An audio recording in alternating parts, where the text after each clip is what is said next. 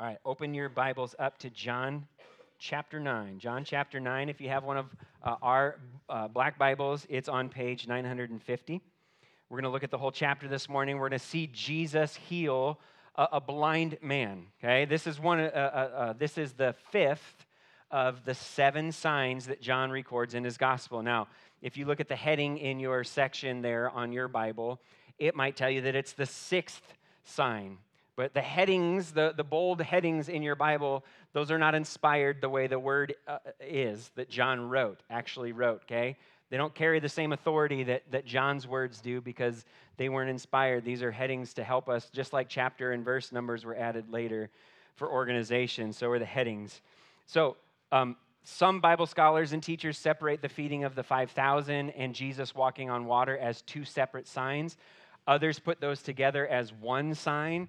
I've made the argument before, I fall into that latter category because what it does is ultimately puts Jesus and his own resurrection as the 7th and final sign. And what does John put the signs in his gospel for?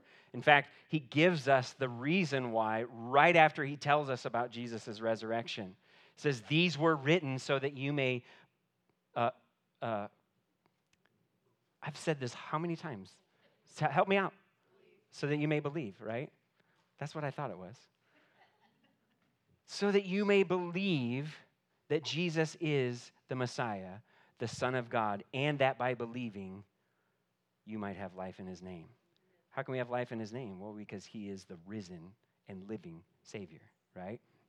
So, regardless of whether you want to call this the 5th or the 6th sign, the purpose is still the same. It is to show the reader Jesus' true identity and prompt belief, prompt faith in Christ. In a number of ways, Jesus' healing of the blind man here parallels the account in chapter 5 of Jesus healing the disabled man on the Sabbath. And we'll also see, though, several differences between these 2 men that Jesus healed, and those differences will show us the necessity of responding to Jesus' work by believing in him, okay? In chapter 8, Jesus called himself the light of the world, and this morning we're going to see through the eyes of a blind man and learn what happens when the light of the world shines into the hearts of those who are walking in darkness. So I want to pray and ask God to help us see that, and then we'll dig in. Father, we pray that you would open our eyes, that we might see wonderful things here in your word this morning.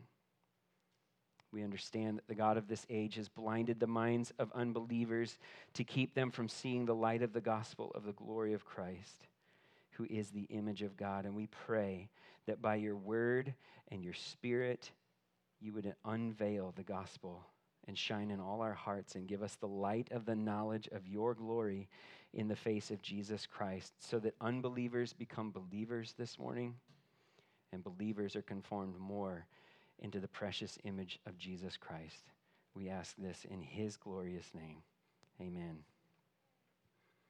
Fanny Crosby was a hymn writer who lived in the 1800s, mostly in the 1800s, who wrote somewhere between 8,000 and 9,000 hymns. Can you imagine that? I mean, that's so many, right? She also lost her sight when she was a baby because of medical malpractice. Some guy pretending to be a doctor squirted her eyes with some sort of mustard sauce, and she lost her sight. So if anybody prescribes that for anything for you, say no, okay? When she was older, people would express their sympathy about her blindness, and maybe if she told them the story of how it came about. But she would always reply this way: if at birth I had been able to make one petition, it would have been that I was born blind. Because when I get to heaven, the first face that shall ever gladden my sight will be that of my Savior. I love that. That's so good, isn't it? It was through her physical blindness that Fanny came to know and depend on Jesus Christ. Yes, she may have been blind physically, but she was not blind spiritually.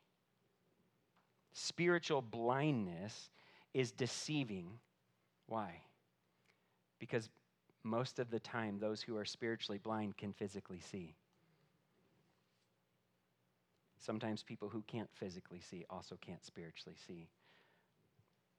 Physically blind people, however, know that they're blind. They know that they're physically blind, right? They can't actually see. They have a daily, tangible reminder there's darkness. But spiritually blind people need to be shown their blindness. You don't have to tell a physically blind person they're blind. But spiritually blind people need to be shown their blindness. So here's what Jesus is going to show us this morning. And this is the main point of our text and our message. Jesus gives sight to those who know that they're blind, and he blinds those who think they can see. Jesus gives sight to those who know that they're blind, and he blinds those who think that they can see. John's account of this historical event is going to play out for us this morning in 3 parts, okay? First, the healing of physical sight, then the struggle or the battle for insight, and then finally the need for spiritual sight. So let's look at the healing of physical sight, part 1, chapter 9, verses 1 and 2. As he was passing by, Jesus was passing by, he saw a man blind from birth. His disciples asked him, "Rabbi, who sinned, this man or his parents, that he was born blind?" Now, the time frame here is somewhat ambiguous, but the theme of this chapter is tied to the Festival of Shelters, and so they probably passed by this blind man either near the end of the festival or shortly afterward. If you remember at the end of chapter 8, the Jews picked up stones to throw at Jesus, and he left the temple, so it's probably somewhere on his way walking out that he passed this blind man. John says that this man was blind from birth.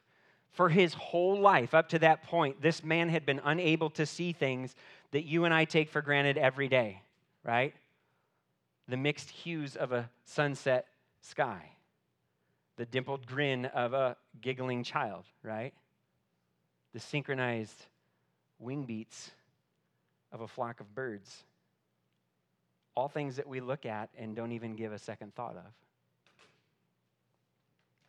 If we were to pass by this man who was blind from birth today, we probably would have compassion on him and wonder about the difficulties and the challenges he faced. We might express sympathy toward him like many did for Fanny Crosby. When the disciples passed by this man, they wondered who was to blame for his blindness. Whose fault is it, Jesus? His or his parents?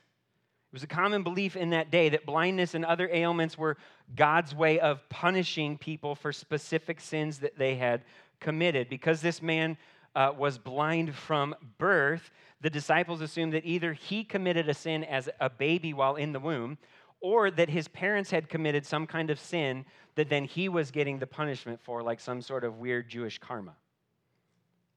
Now, we are prone to think this way sometimes as well, aren't we? We may not look at a blind person and assume that his blindness is either his fault or his parents, but sometimes we see suffering in someone's life and we just wonder, we just sort of assume that it's a consequence of something that they did wrong.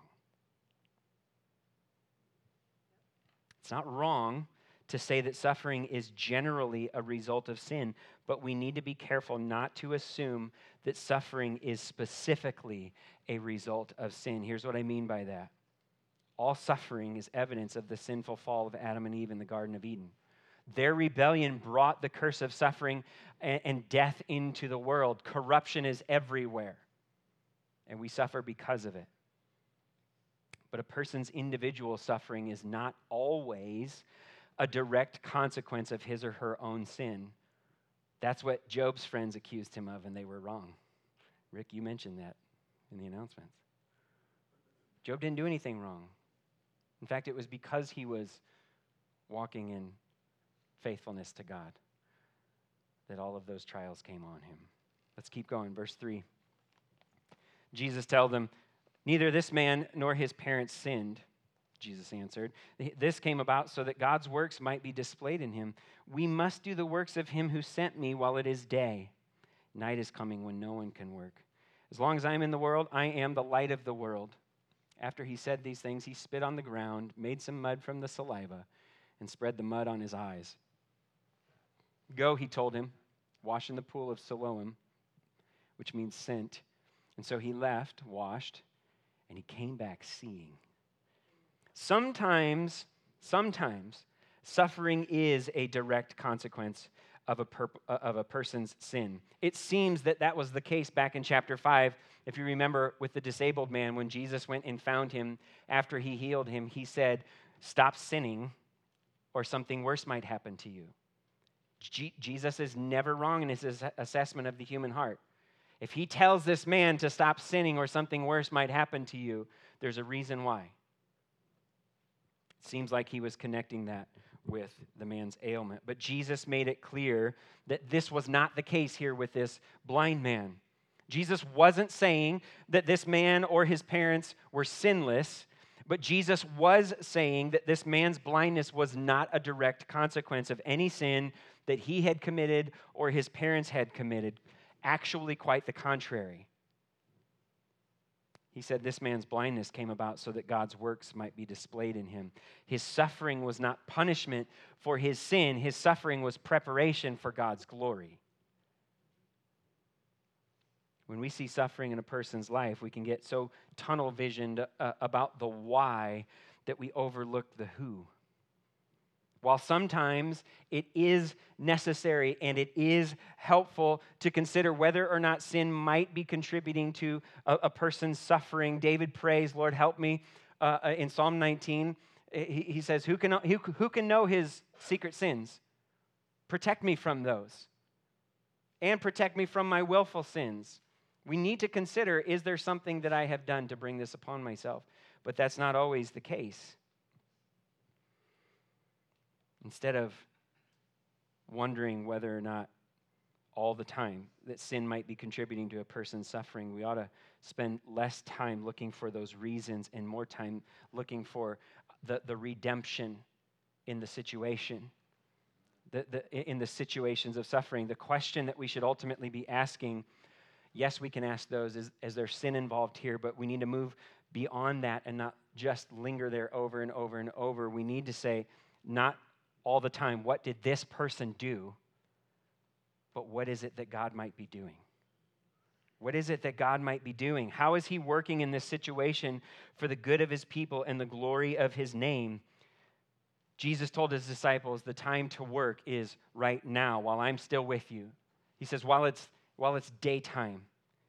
He's the light of the world. Remember, he is the daylight. He is the daylight in the darkness. But night was coming. The shadow of the cross was looming. It was growing larger and larger. It wouldn't be much longer before the light of the world would be crucified by those who continued to walk in darkness.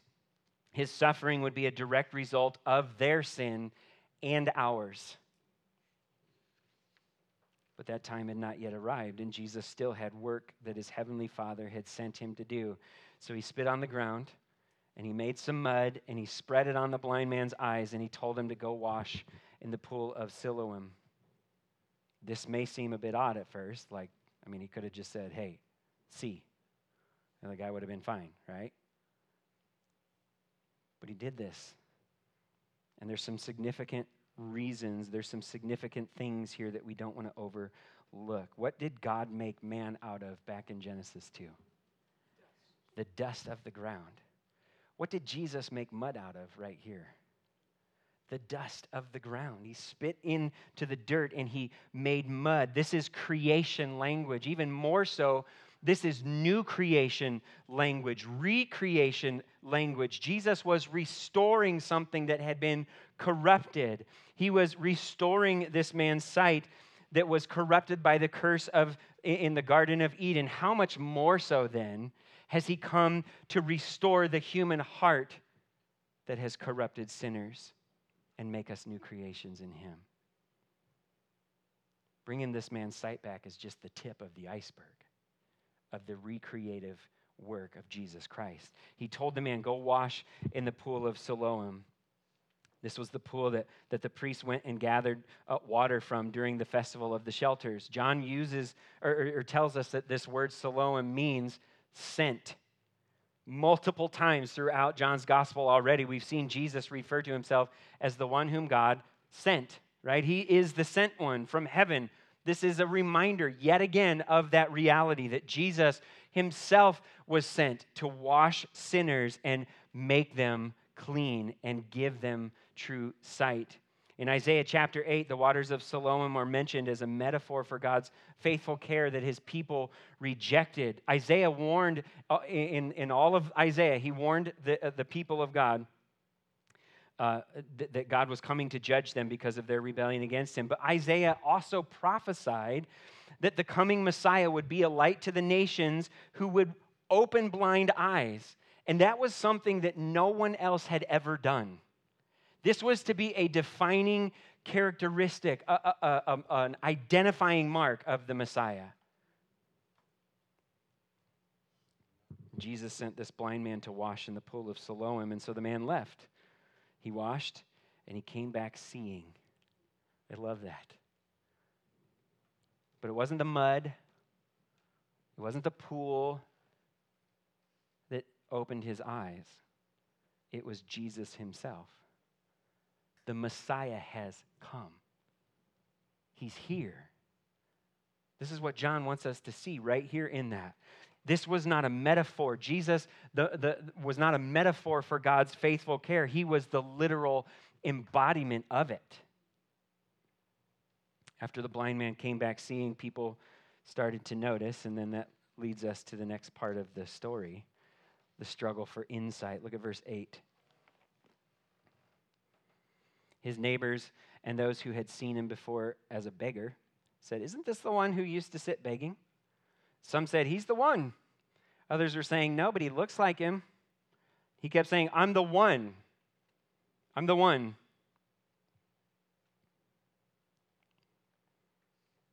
Where am I at? I looked up. Verse 10. So they asked him, "Then how were your eyes opened?"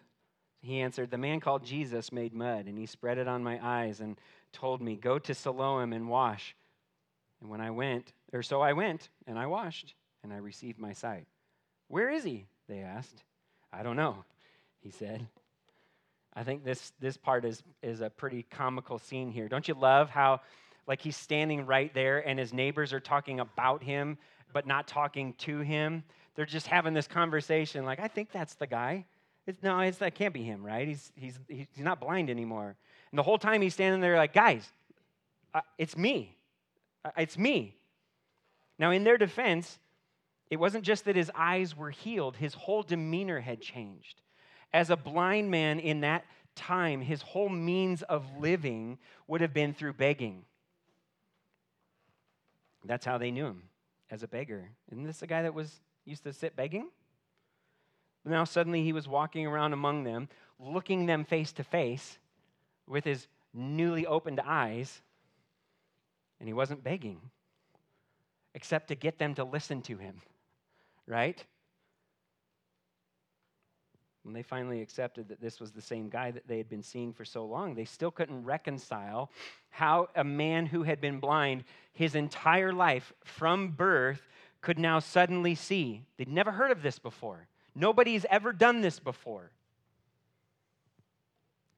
But at least they didn't guess that part among themselves. They were smart enough to ask him. And so he confidently and concisely told them the facts. "The man called Jesus made mud. He spread it on my eyes, and he told me, 'Go to Siloam and wash.' And so I went, and I washed, and I received my sight." If you remember back in chapter 5, when Jesus healed the disabled man, that man didn't even bother to find out Jesus' name until the Pharisees came and started threatening him. He just walked away. Here in verse 12, the neighbors asked this man where Jesus was, not because they were skeptical, but because they wanted to see the one who made him see. But the man didn't know where Jesus was. Why? Well, Jesus sent him away with his eyes covered with mud. He doesn't know what Jesus looks like. He didn't know where Jesus went, right? He was blind when he left Jesus and went to the pool of Siloam. He said, "I washed and I came back seeing." I don't know where he is. Look at verse 13. They brought the man who used to be blind to the Pharisees. That day, the day that Jesus made the mud and opened his eyes, was a Sabbath. At that point, we hear the dun, dun, dun music, right?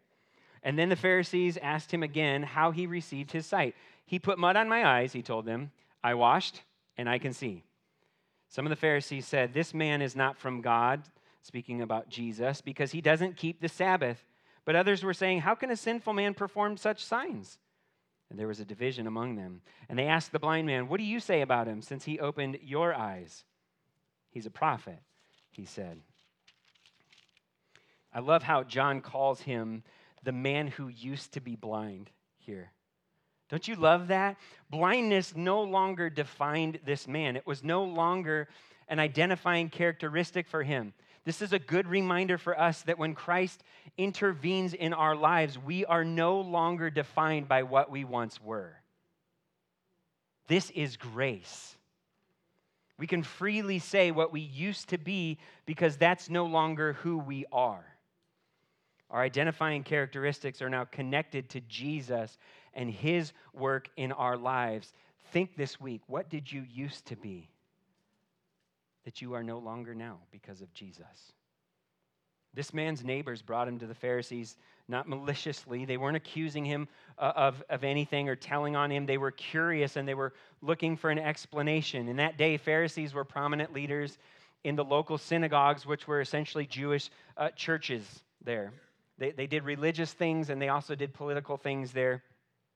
And so these people were going to go to their church leaders and see what they thought of the situation, similar to a way a person today might hear something and then go to their church elders and ask, hey, what do you think about this?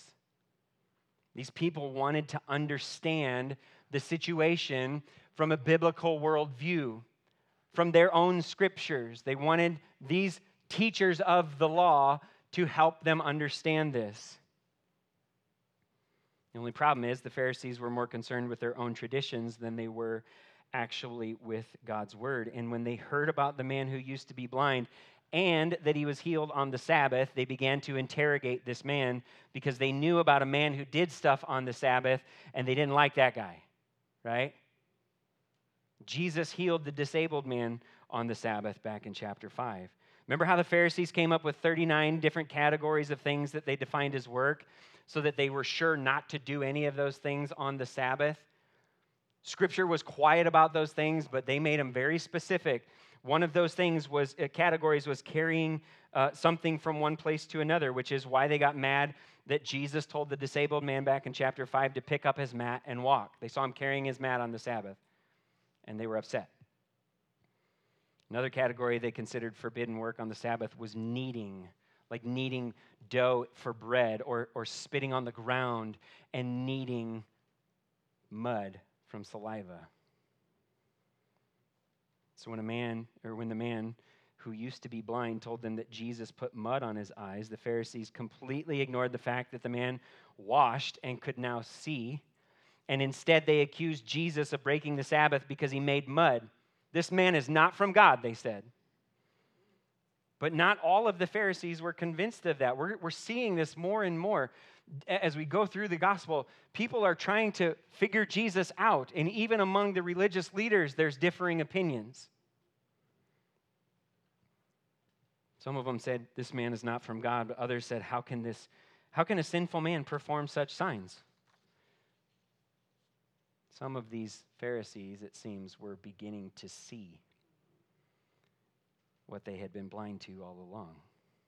The people came to the religious leaders to get their opinion, and they were divided on it. And so the religious leaders turned to the man to get his opinion. After all, he was the one whose eyes were supposedly opened, right? What do you say about him? He opened your eyes. This man was not a religious leader. He wasn't a theologian. He was a blind beggar who wasn't blind anymore, and he was beginning to see who Jesus truly and really was. He said Jesus was a prophet, which is true, but not the whole truth. There was more that this man needed to see about Jesus and that everyone else still needed to see about Jesus. Let's keep going, look at verse 18. The Jews did not believe this about him, about the man, that he was blind and received sight, until they summoned the parents of the one who had received his sight.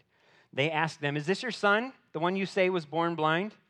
How then does he now see? We know this is our son and that he was born blind, his parents answered. but we don't know how he now sees, and we don't know who opened his eyes. Ask him. He is of age. He will speak for himself. His parents said these things because they were afraid of the Jews, since the Jews had already agreed that if anyone confessed him as the Messiah, he would be banned from the synagogue. This is why the parents said, he's of age. Ask him.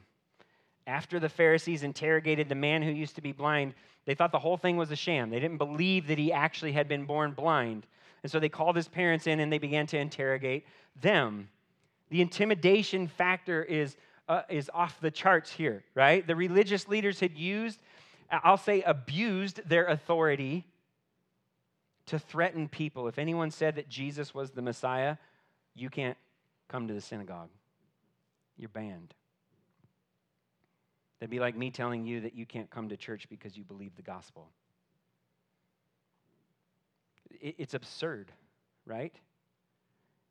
But it shows the depth of spiritual blindness that these Pharisees had. Like the disabled man who was healed back in chapter 5, these parents tried to avoid getting caught up in the wrath of the religious leaders. When they talk to the disabled man, they're like, why are you carrying your mat? He's like, this guy told me to do it, right? The parents are like, hey, ask him. He's of age. The irony here is that even though the parents passed the buck back to their son because they were afraid of the Pharisees, they actually validated the miracle that Jesus had performed.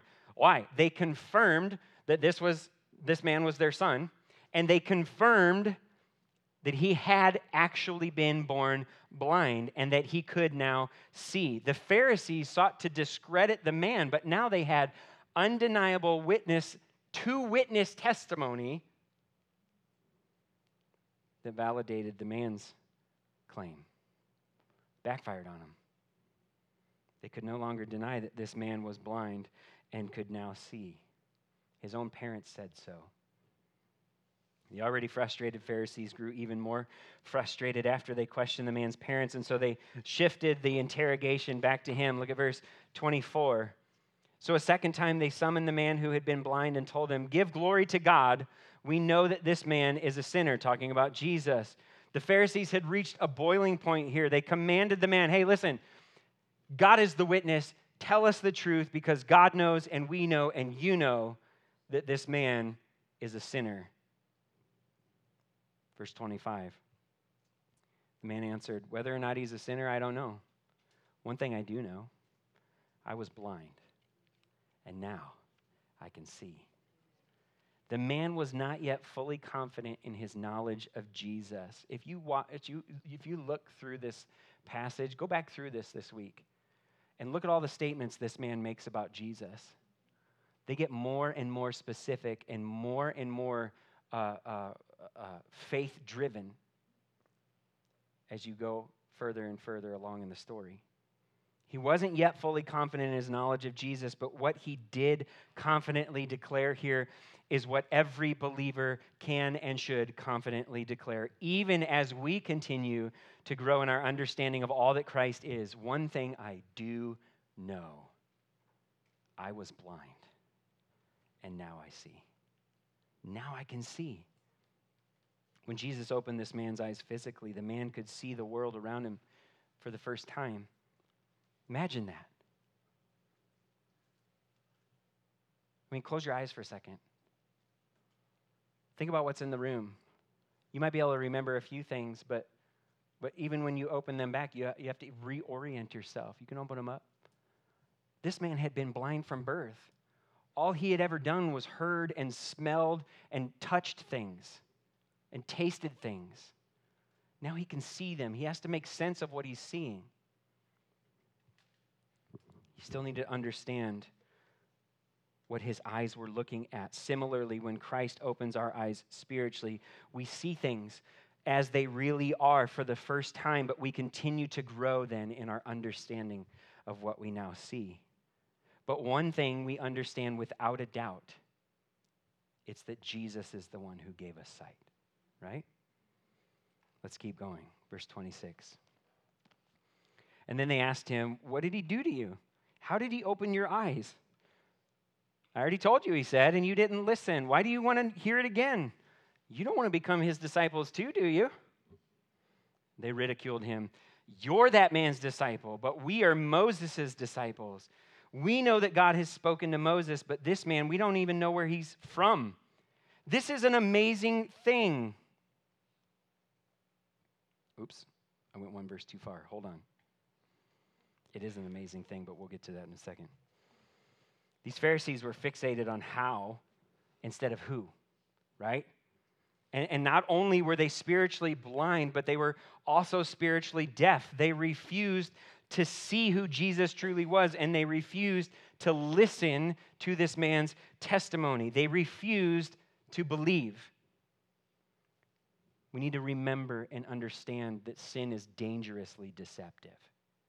It's dangerously deceptive. It blinds us to what is true, and it persuades us to believe what is false. It actually makes us liars who have convinced ourselves that we are telling the truth. The man who used to be blind seemed to be gaining confidence more and more as he went around and around with the self-convinced Pharisees. He knew that they couldn't deny the miracle, but they were still foolishly fighting hard to deny Jesus, and so he had a little fun with it, right? Called him out with a little bit of sarcasm. Why do you want to hear how he opened my eyes again? You don't want to become his disciples too, do you? That struck a nerve. These men were supposed to be distinguished leaders in the synagogue, and all of that went out the window, and they let their immaturity get the best of them. Remember when you were a kid and somebody called you something that you didn't like, and you responded with the greatest comeback of all time? I know you are, but what am I? Right? This is essentially what the Pharisees said to the man who used to be blind. We're not that sinner's disciples, you are. Right? We're disciples of Moses because we know that God has spoken to Moses. We don't know where this sinner is from. They'd made up their mind already that Jesus was not from God, because they thought that Jesus clearly refused to keep the Sabbath, even though it was actually their man-made traditions that he refused to keep. Their own sin was blinding them from what was true and convincing them not only to believe what is false, but then to assert that as the truth. They claimed to have insight, but it was the man who used to be blind that showed his understanding and his amazement at their persistent foolishness. He essentially told them, imagine that. You guys can't see a thing, but I can. The man may have been physically blind from birth, but he still had common sense, enough to see that they were what they were clearly turning a blind eye to. Some of the Pharisees had assumed that Jesus was a sinner who had broken the Sabbath, and so they concluded that he couldn't have come from God. And then in verse 31, the man agreed that God wouldn't grant a sinner the ability to perform the signs that Jesus had performed, but instead foolishly denying that Jesus came from God, the man wisely concluded that Jesus must have come from God, because only someone who came from God could do these things that Jesus was doing, including and especially the thing that no one else had ever done, opening the eyes of the blind. I actually do need to read that. I stopped in verse 29.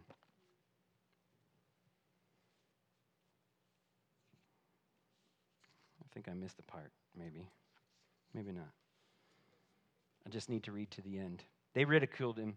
You're that man's disciple, but we're Moses' disciples. We know that God has spoken to Moses, but this man, we don't know where he's from. Verse 30. This is an amazing thing, the man told them. You don't know where he's from, and yet he opened my eyes. We know that God doesn't listen to sinners, but if anyone is God-fearing and does his will, he listens to him. Throughout history, no one has ever heard of someone opening the eyes of a person born blind. There it is. If this man were not from God, he wouldn't be able to do anything. You were born entirely in sin, they replied, and you are now trying to teach us? And then they threw him out. Pharisees had heard enough, right? And they went into what we might amount to a childish temper tantrum in verse 34. How dare you, a low-life beggar, try to teach us about God's ways? You were born entirely in sin. That's the accusation. They'd been outwitted by a blind man, and they were outraged because of it. They should have seen this healing as a sign of the Messiah's arrival. The man himself said it. Nobody's ever heard of this before. But they were so offended by the man who used to be blind that their rage blinded them to the truth. They didn't even realize that by accusing him of being born of sin, they were actually acknowledging the fact that he was born blind, even though they had already made it clear back in verse 18 that they didn't believe that to be true. They can't even keep their own story straight.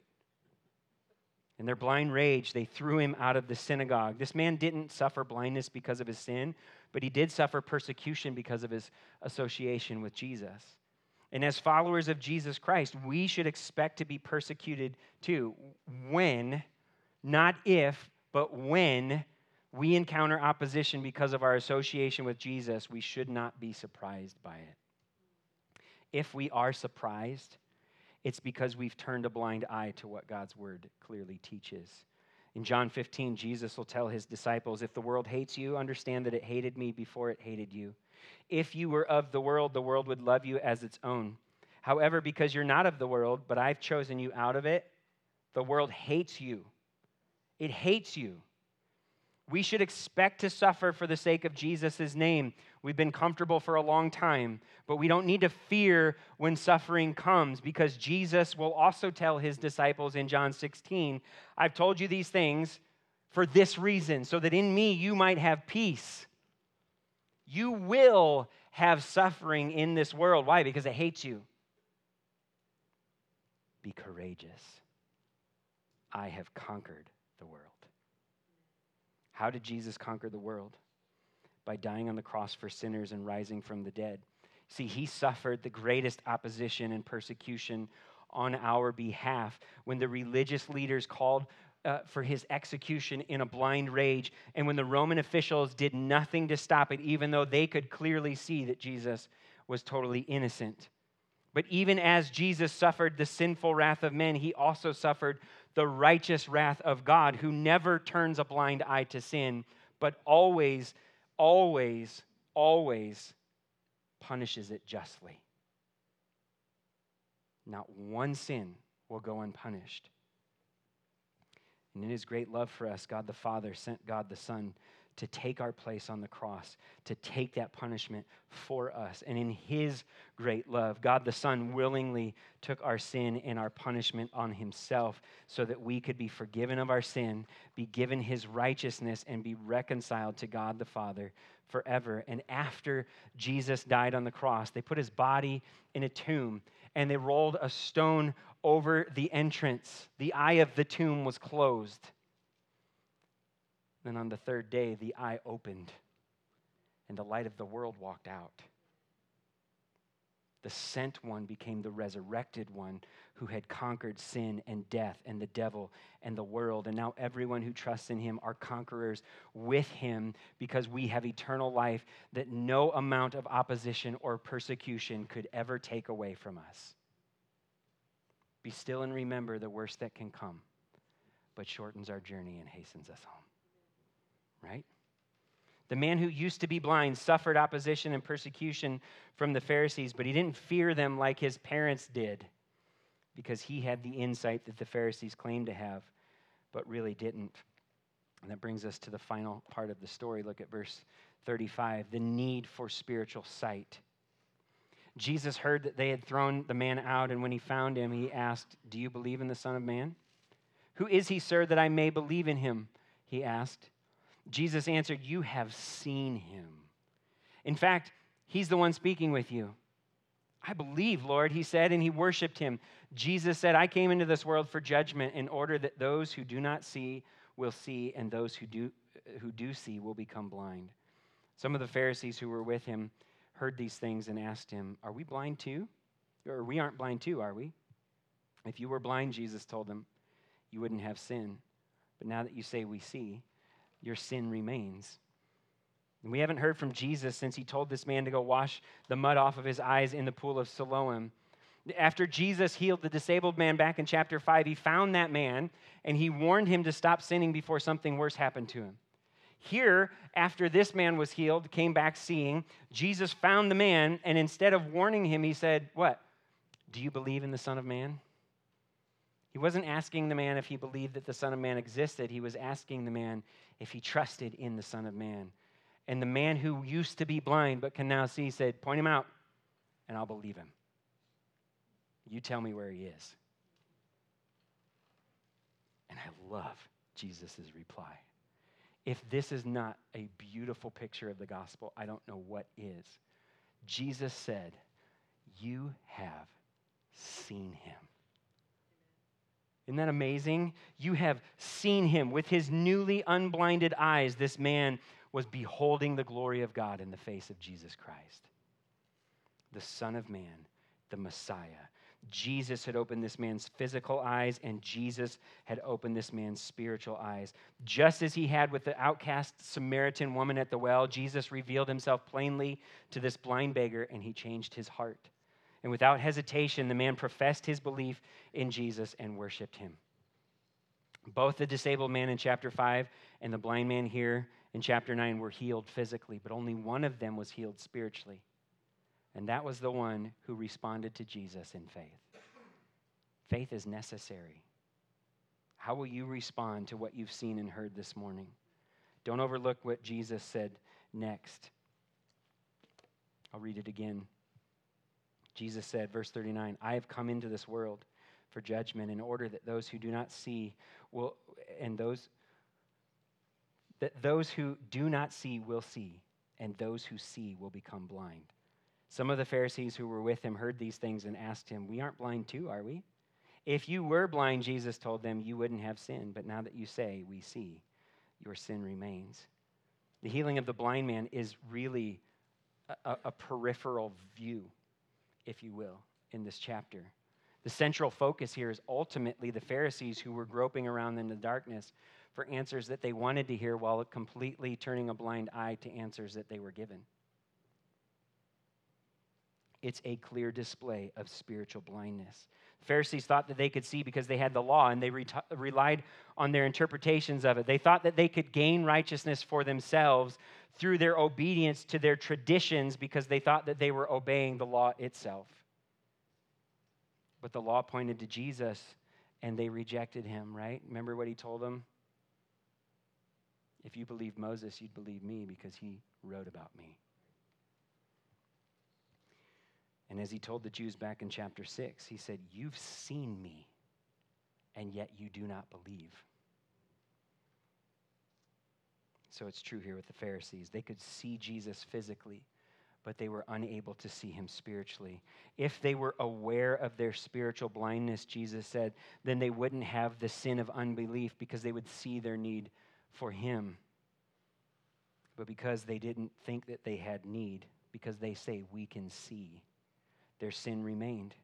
When light shines in the darkness, it does one of two things. It either helps people see or it blinds them. You ever been in the dark and then suddenly somebody turns on the flashlight and it just happens to be pointing right at your face? But when it's pointed down and you can see where you're going, there's a difference, right? Same light, same darkness. It helps some see, it blinds others. Those who see by the light are the ones who know that they're in the dark, and those who are blinded by the light are the ones that think they can see just fine without it. Which one are you? Do you know your need? Do you see your spiritual blindness? If so, then recognize this as a grace of God and believe in the one who opens the eyes of the blind. No one else has ever done that before. Turn from your sins and trust in Jesus Christ. And if you think you're fine without Christ, please understand that confidence does not equal sight. The Pharisees were confident, but Jesus told them that their sin remained because they were confident in the wrong thing. If you remain in the sin of unbelief, then the righteous wrath of God remains on you. John's made that clear in his gospel multiple times. Why not put your confidence then in Jesus Christ and be forgiven of your sin and reconciled to God? Many of you have done that. And as believers, we need to remember that all sin is spiritually blinding. And even though that Jesus has rescued us from slavery to sin and removed God's wrath from us, he continues to rescue us from the power of sin that we still struggle with. Because we are not yet free from the presence of sin altogether, that means that we all have spiritual blind spots that remain in our lives. And we need God's word and God's spirit and God's church to help us see what we can't. Are you regularly welcoming these gifts of grace in your life to help you see? There's no reason for any believer to hide in darkness when Christ has made you children of light. He's already freed you from condemnation. Go read Romans 8. Why not then take advantage of all the help he provides? Let me just say it this way. People walking in spiritual darkness don't ask for help. Christians ask for help. It is the very foundation of our faith. Confessing our need for Jesus and running to him. Jesus gives sight to those who know that they're blind, and he blinds those who think that they can see. As followers of Christ, Jesus has opened our eyes to see our need for him, and he continues to help us see our need with increasing clarity as we see him with increasing clarity. And so may we walk then in total dependence upon the light of his grace as we freely and confidently proclaim this beautiful gospel reality. I was blind, and now I can see. Amen. Let's pray. Father, we thank you for sending us the light of the world and giving us sight in him. And we pray exactly this, that you would help us to grow with clearer vision, looking at Jesus Christ, fixing our eyes on the author and the perfecter of our faith, and running with endurance the race set before us as your word lights our path. And as we do it together as your church, people that you have filled with your light and your sight. We pray this in Jesus' name. Amen.